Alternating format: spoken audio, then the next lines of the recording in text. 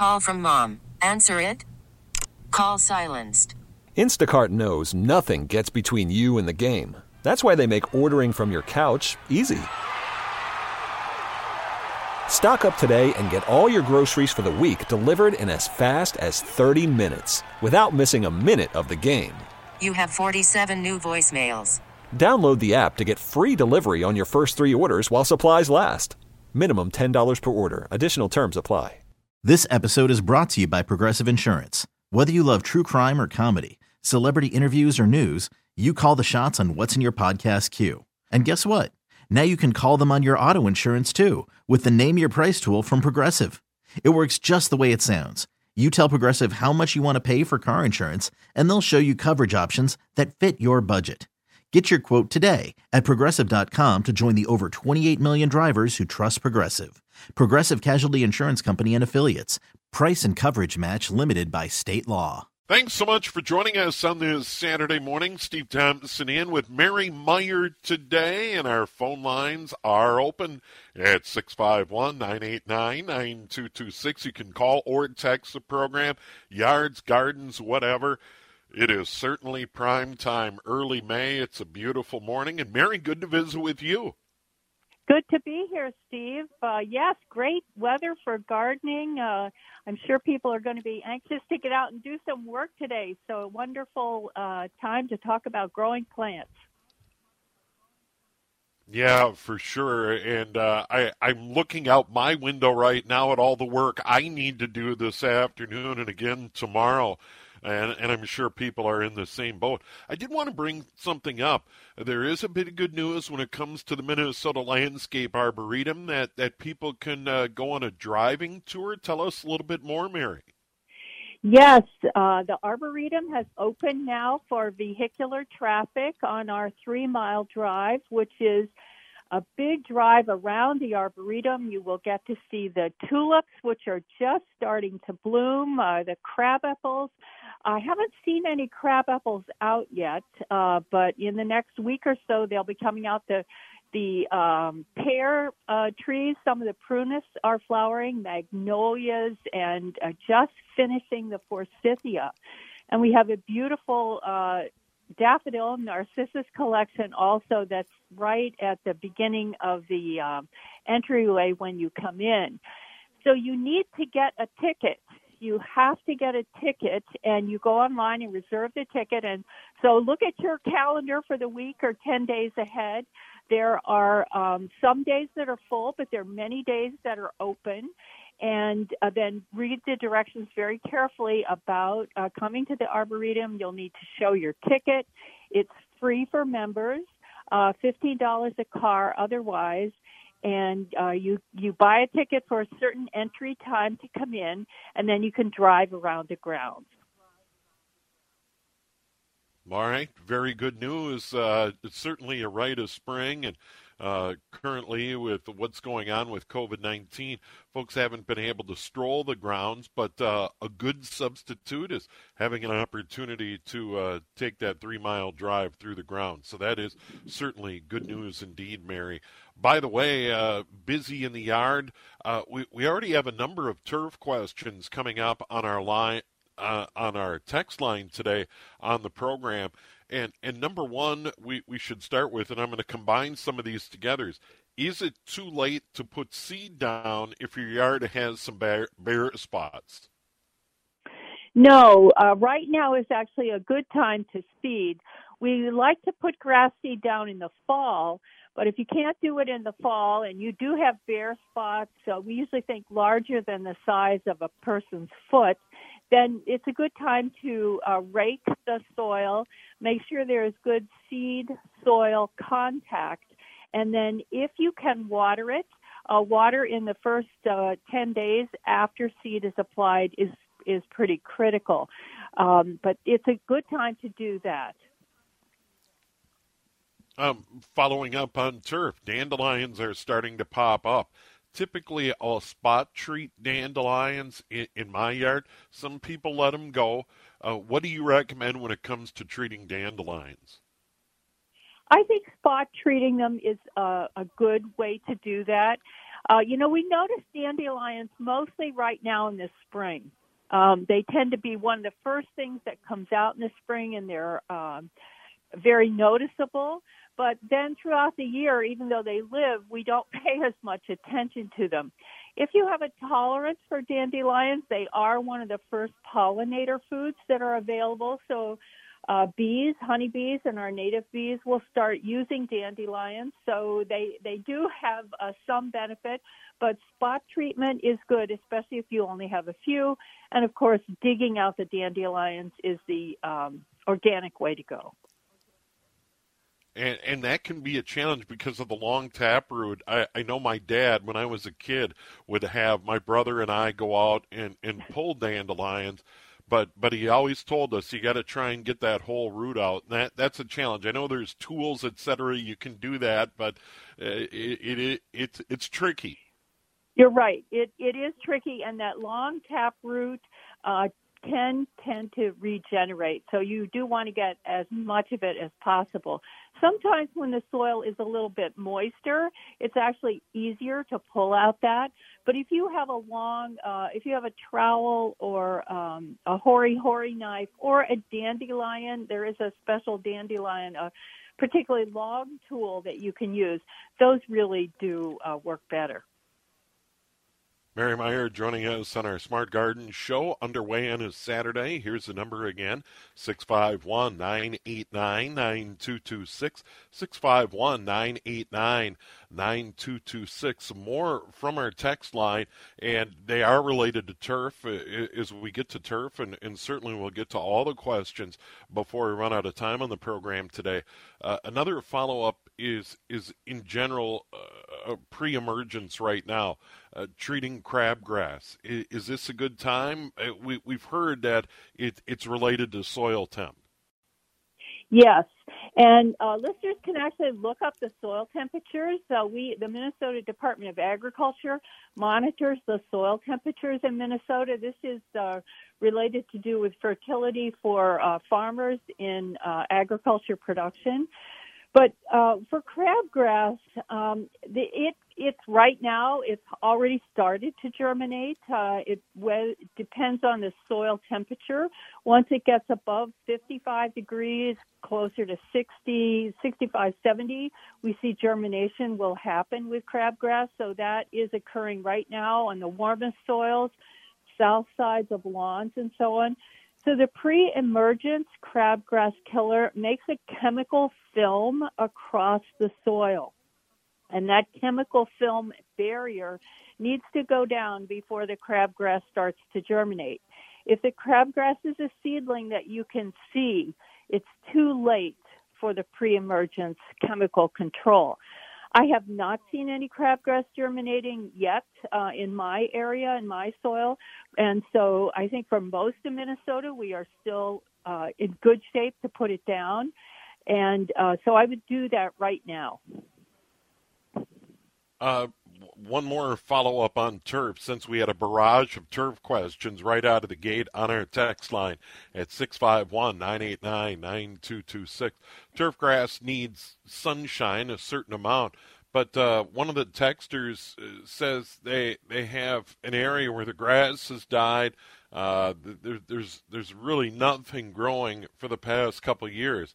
I put down new topsoil and grass seed, but it just doesn't seem to grow. It does get some sun from mid-morning to mid-afternoon. Should I try sod in this spot? What could be going on? It could be compaction. It could be just too shady. And if the listener seems to have tried a number of times, I would really consider something other than turf or other than grass in that location. There are many ground covers that will tolerate poor light conditions, Vinca, Pachysandra, Lamium. There's native wild ginger. There's a lot of different ground covers that will grow in that situation. So if you don't need that area for recreational purposes, I would really think about growing something else there. the shade and the light level is telling you by the grass not growing that is, even though there's some light there, it's really not enough. It might be compacted soil, but it's just not good enough conditions for turf. So even the dense shade, fine fescues are the best grasses to put in shady conditions, but even they would much rather be growing in the sun. So really, I think it sounds like the light is just too limiting in this location. Yeah, and Mary, where can you go to get some recommendations on what might be good ground cover in areas that just don't get a lot of sun? Maybe there are north-facing slopes, those types of things. Sure. Is that something available at the website? Yes, our extension.unn.edu website has a lot of information on selecting plants. Julie Weisenhorn has a wonderful plant elements of design. It's a database that you can search. You can put in the terms of the height of the plant you want, the kind of plants, and it will give you a good selection. And then we have, a lot of information if you search under ground covers. In the extension.umn.edu website, you'll find lots of choices there. Outstanding. Quick break. We have more with Mary Meyer. The number is 651-989-9226. 651-989-9226. You can call or text the program. We have Paulette and Jane waiting on the line. We'll get to your calls and texts in a moment here on News Talk 830 WCCO. It is 8:23. Mary Meyer joining us on the Smart Garden Show, and let's go to the phone lines. Let's bring in Paulette and Owatonna. Paulette, you're on the air. Hello. Good morning. I have a question on rhubarb. I have a lot of seed heads on my rhubarb, and I've been removing them. First of all, why do I have so many? And should I be removing them? And secondly, does it affect the flavor of the rhubarb? Well, Paulette, the reason the seed heads are there is that is what that is made to do, to go to seed, to put its genes in the next generation. So that's a normal thing, and actually it's a sign your rhubarb is very healthy. It has the capacity to grow its leaves and now put out seed heads, which is great. So seed heads, though, we don't really want. We want those leaves for rhubarb to eat.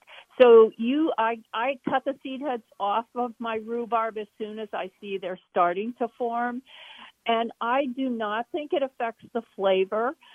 It can take a lot of food reserves to make those seeds, so you'd rather the reserves went into more foliage. So take the flowers off and just know that you've got a healthy rhubarb. Good news, Paulette. And harvesting rhubarb, you pull it out, correct?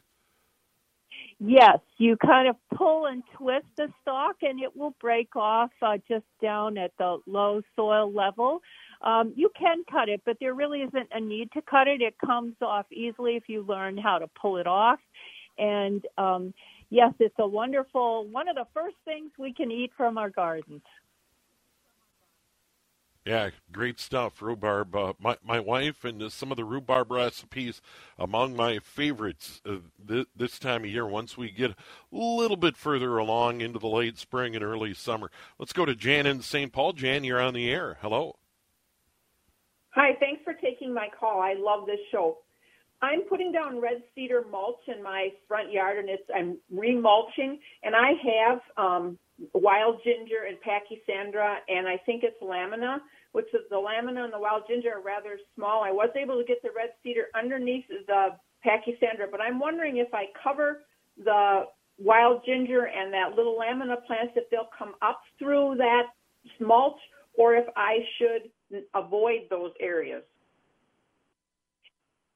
Well, it's going to be tough, Jan, if you cover them up. I would actually wait if you can. The wild ginger is just like halfway out in my north side of my house, but in another week, and especially after this weekend, it will fully be up. But if you cover up any of these small ground covers with a mulch, it does just make it more difficult for them to grow through that. So really try to keep the mulch on the soil, and then after the plants have fully expanded and grown, then you can go back in and mulch around them. Yeah, mulch is a good thing, and you see a lot of these colored mulches. Is it necessary to remove old mulch and put new in, or do you just add for color, if you will? Yes, I mostly just add. It really there's quite a difference in the rate of decomposition. So if you mulched last year, you might have a little bit here and there. Some places where it didn't get rained on as much might have better or less decomposition. But a lot of it's aesthetics, really, especially if it's a different color. But mulching is wonderful because it keeps the weeds down, it keeps the soil moisture higher, keeps the roots cool on plants, and keeps us from the roots being damaged. So mulching, especially organic mulches, have a lot of benefits and usually increase the organic matter in the soil. It is a good thing, and I have a fair amount of work to do. I didn't do some areas a year ago, and now they're in desperate need of mulch. So I've got a fair amount of work ahead of me. Let's go to Deb in Rochester. Deb, you're on our Smart Garden show with Mary Meyer. Hello. Hello. Good morning. I have a question here. Yep. Is it too early to plant some dahlia bulbs? Well, that's a good question, Deb. Dahlias like the tropical, warm soil conditions. You're in Rochester. Sometimes I think Rochester is the Miami of Minnesota. I would give it a whirl. We've had fairly early conditions this spring, so our soil temperatures are actually a little bit ahead of where they normally would be.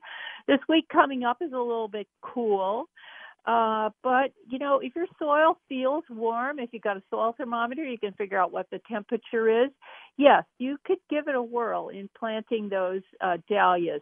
Now, they don't like it cold. I don't know that we're going to have another frost. May 9th is normally our last frost date for the cities. So Rochester, I don't know. You could try it out. After another week, for sure, it's going to be smooth sailing with warm conditions. Quick break. We have more on our Smart Garden show. Mary Meyer is in today, and the phone number is 651-989-9226. You can call or text 651-989-9226. And coming up out of the break, we're going to get into something that's very popular right now on our text line. When can I put stuff in my garden? We'll get Mary's thoughts on that coming up in a moment here on News Talk 830 WCCO. Our Smart Garden show is underway with Mary Meyer. Thanks so much for joining us here on News Talk 830 WCCO. The phone number is 651-989-9226, 651-989-9226. And Mary, before the break, I talked about a lot of things on the text line about when can I put stuff in my garden, when is too soon. I know in the past we've talked about tomatoes, peppers, etc. I always wait till Memorial Day weekend, but is it okay to start some other things in the garden about now, or should we wait? Yes, there are many things that you can plant right now. Our cool season vegetables, lettuce, kale, broccoli, Brussels sprouts, cabbages. These can all be planted in the garden. These are our cool season vegetables that actually grow better when the weather is cool. Spinach is notorious for really liking cool weather and disliking heat and hot conditions. So kind of think leafy greens, pretty much a lot of the leafy greens, beets, Swiss chard, beets, of course, we eat the tops and the bottoms, but all of these, the cool season vegetables can be seeded or the transplants can be planted now in the garden. The warm season things, the tropical ones, tomatoes, peppers, eggplant, and the squashes, cucumbers and squashes. Those are all really warm season things, and they don't like below 50. So this next coming week, we have temperatures predicted really in the 50s or just the highs. So it's going to be cool for the next week. So I would say probably after this week, you could plant pretty much anything. And Memorial Day, yes, that has been our traditional frost-free time for Minnesota. We've seen that date go earlier and earlier in the spring now. I believe it's the 9th for the Twin Cities is the last frost-free date, or the 9 out of 10 years. We will not have any frost after May 9th. And this year it's looking like that it's going to be an early year for our last frost. So waiting for the warm season, the tropicals, for another week, but the cool season, all those vegetables can be planted now. All right. Good news indeed. I have even more work to do. Let's go to Pete, not Seago. Pete, you're on our Smart Garden show. Hello. Pete? You can't hear me? Oh, Hello? Now we can. Go ahead, Pete. First of all, I have a comment. According to Paul Douglas in the Star Trib this morning, there is a chance of frost a week from today in the morning.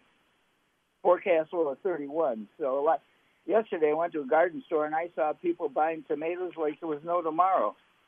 But the thing I called about is I'm kind of re-examining a lot of things. And one thing, in listening to your show, we're talking about crabgrass and dandelions and creeping Charlie and all the chemicals and stuff we have to put on to keep this under control. What I would like to do is go to a more natural yard. I think over time, because of pollution in our rivers and lakes and et cetera, and even our bodies and animals, we're going to have to move in that direction. Can you give any suggestions to how I might start a move to something that I don't have to put all those chemicals on? Yes, I think you're exactly right, Pete. So I think the first thing is to change our level of tolerance or our eyes about what we perceive as good landscapes versus unhealthy landscapes. So culturally, we are conditioned to have pretty neat landscapes in America. We like a lawn that doesn't have a lot of dandelions in it, so it looks like more of a carpet of just green grass. So we are cultured to have a neat landscape, and because of this, that influences what we think is a healthy landscape. Well, the more we learn about the interconnection of all of our insects and birds, etc., the more we know that diversity is good, having a wide variety of species is good, and that there's a real interconnection with these species and how they interact. And so I think we have to think twice about what we think is healthy versus what is a healthy landscape versus what is a landscape that aesthetically looks good to us. So having these conversations is good. I think people need to think carefully about the choices that they're making because, as we said, the dandelions do provide some of the earliest pollen and nectar for our pollinators. And the fewer dandelions, the fewer diversity we have in our yards, the fewer pollinators and birds and other species we will have. All right, very good, Pete. Thanks for the call. Let's go to Gary in St. Louis Park. Gary, you're on the air. Hello. Hi, good morning, Steve. Good morning, Mary. I heard you mention that now is a good time to start filling in the browning spots, the bare spots in your yard with seed. And I also want to fertilize, but do I fertilize first and then seed, or seed first and then fertilize? You put the fertilizer goes down first, If you can rake that in or incorporate that into the soil, that's great. And then put your seed down on top of that. And then, if possible, do watering. And of course, if you can gauge with the weather conditions, right before it rains, that's a good time to do the seeding. But we want good seed soil contact. So that's really what's essential to get that seed to germinate: the seed soil contact and then moisture. All right. Very good. Thanks, Gary. To the phone lines again. Jeanette in Hamburg, you're on the air with Mary Meyer on our Smart Garden Show. Hello. Hello. Yes, last spring I planted some butterfly bushes, and they grew up and bloomed just beautifully last summer. And I was told by a couple of people that they wouldn't come back again this year. But in the fall of the year, I cut them down, and I mulched them really, really good. So I was just wondering, do you think they will be coming back? Well, this year, Jeanette, was not as difficult a winter as we have sometimes, so it might be possible. The butterfly bush is only hardy very low or below ground for us, so the top is going to die back every year. I have talked to a couple people who have had that live through the winter, but consistently year after year, it's very doubtful. I would give it certainly another month. I would wait till about the first week in June to make a decision whether it's dead or alive, because sometimes it takes a while for it to start to grow. And then it's going to be very low near the base where you might see a whole other new shoot come out. 8:43, 17 minutes in front of 9 on our Smart Garden Show. We're going to take a break right now. We're going to come back with more. The phone number is 651-989-9226, 651-989-9226. And that is good for a call or text. And a reminder on that great website, extension.umn.edu, Yard and Garden. That's extension.umn.edu/Yard and Garden. We'll have more with Mary Meyer in a moment here on News Talk 830 WCCO. Right now at Smart Gardens, Mary Meyer. We've had a lot of great calls and texts. We'll be going to the text line very shortly, but let's jump back to the phones. Let's bring in Dustin in Mendota Heights. You're on with Mary Meyer. Hello. Hello. Thank you very much for having me. Appreciate it. Yep. Can you hear me? Yes, Hello? Dustin, we can hear you. Do you have a horticulture question? Absolutely. My dad and I are in desperate need for some help and advice. Woke up this morning, looked in my backyard, and I have 2 feet of Japanese knotweed growing in my backyard and looking for your help on the best way of getting rid of it. It is scary. Yes. Unfortunately, Japanese knotweed is one of the most difficult plants to control. So 2 feet tall already this spring, yes, kind of frightening. So you need to try chemical as well as mechanical removal of this. So this is a plant that is extremely deep with a root system and very long lasting. So chemical control, Roundup or glyphosate, will take it up and top kill it, but you need to put that on 2 or 3 times. The other alternatives to that are cutting off what's there now and then repeatedly cutting that off, mowing that off every time it grows up. You can attempt to dig out and remove some of the root system, but you have to be really careful when you do that because any tiny piece that you break off will actually become a plant. So you can chop that up, trying to remove it and actually increase it. So you have to be really careful to try to remove the whole thing. You can put tarps over it. You can put heavy plastic over it to try to smother it and keep it from coming up. You need to cover it up at least 1 season, if not 2. Wow. Having said all this is extremely difficult to control. We actually have a student who's going to give a presentation, graduate level work, who's been studying how to get rid of this plant. So extremely difficult plant to remove.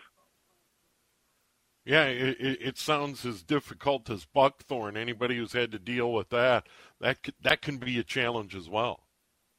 Yes, that's right. At least with buckthorn, you can, well, depending on the size of the plant, you can remove the plant. You can usually kill a buckthorn plant with chemical control on the stump or pulling it out.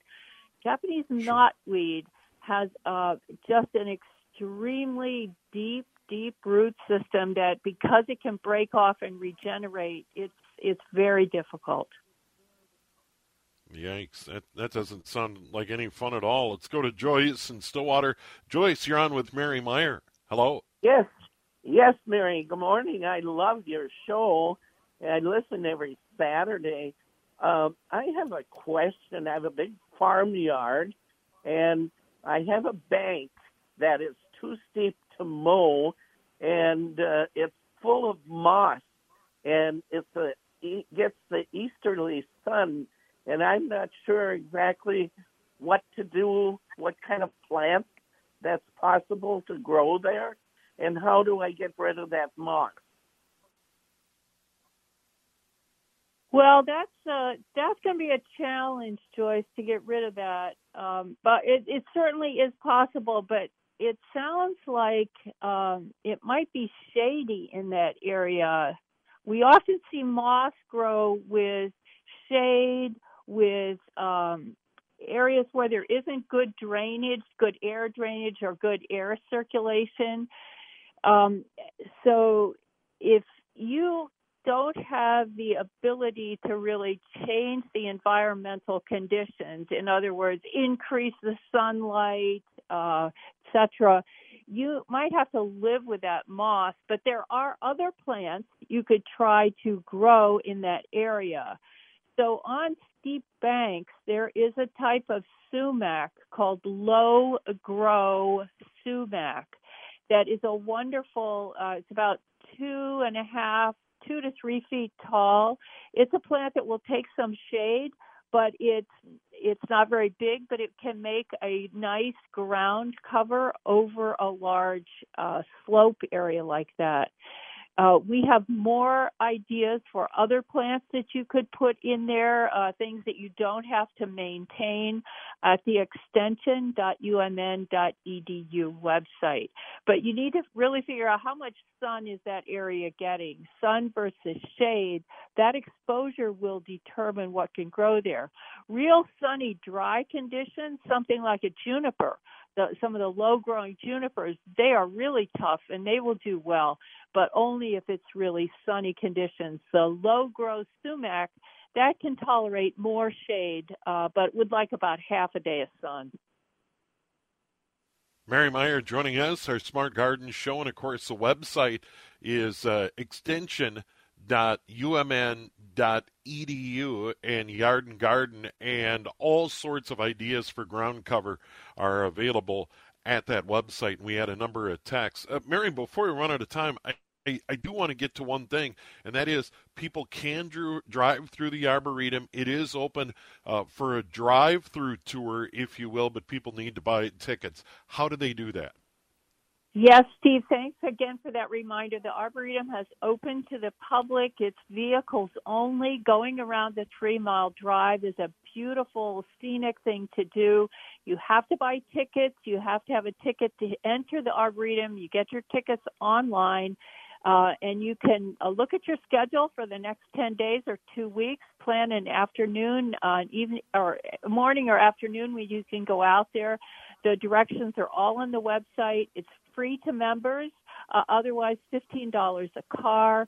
And yes, a wonderful thing to see because magnolias are blooming, forsythia's ended, and within another week we'll have the peak of the crabapples and the tulips. Daffodils, lots to see.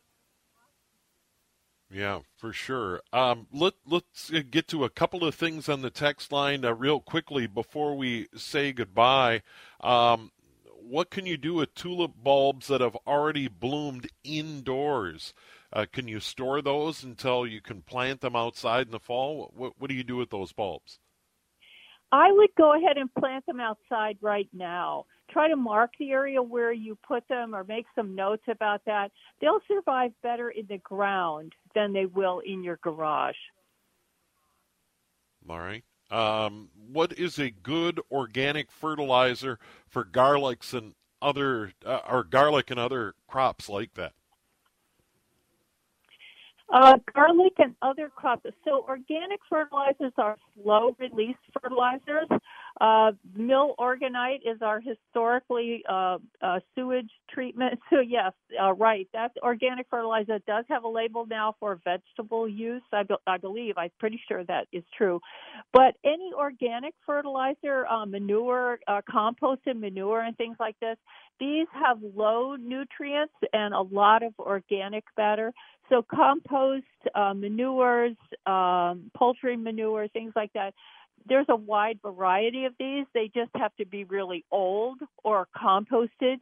And then look at the three numbers on the bag will tell you the nutritional value for nitrogen, phosphorus, and potassium. All right, Mary, our time goes all too quickly, and we look forward to visiting with you again soon. Always a pleasure. Thanks for hosting the show for Extension. Yeah, thank you. Mary Meyer once again joining us. And the website, again, it is a good one. So much information.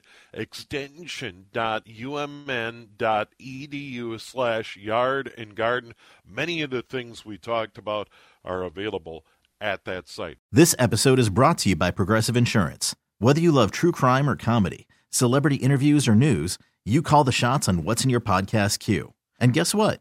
Now you can call them on your auto insurance too with the Name Your Price tool from Progressive. It works just the way it sounds. You tell Progressive how much you want to pay for car insurance, and they'll show you coverage options that fit your budget. Get your quote today at Progressive.com to join the over 28 million drivers who trust Progressive. Progressive Casualty Insurance Company and Affiliates. Price and coverage match limited by state law.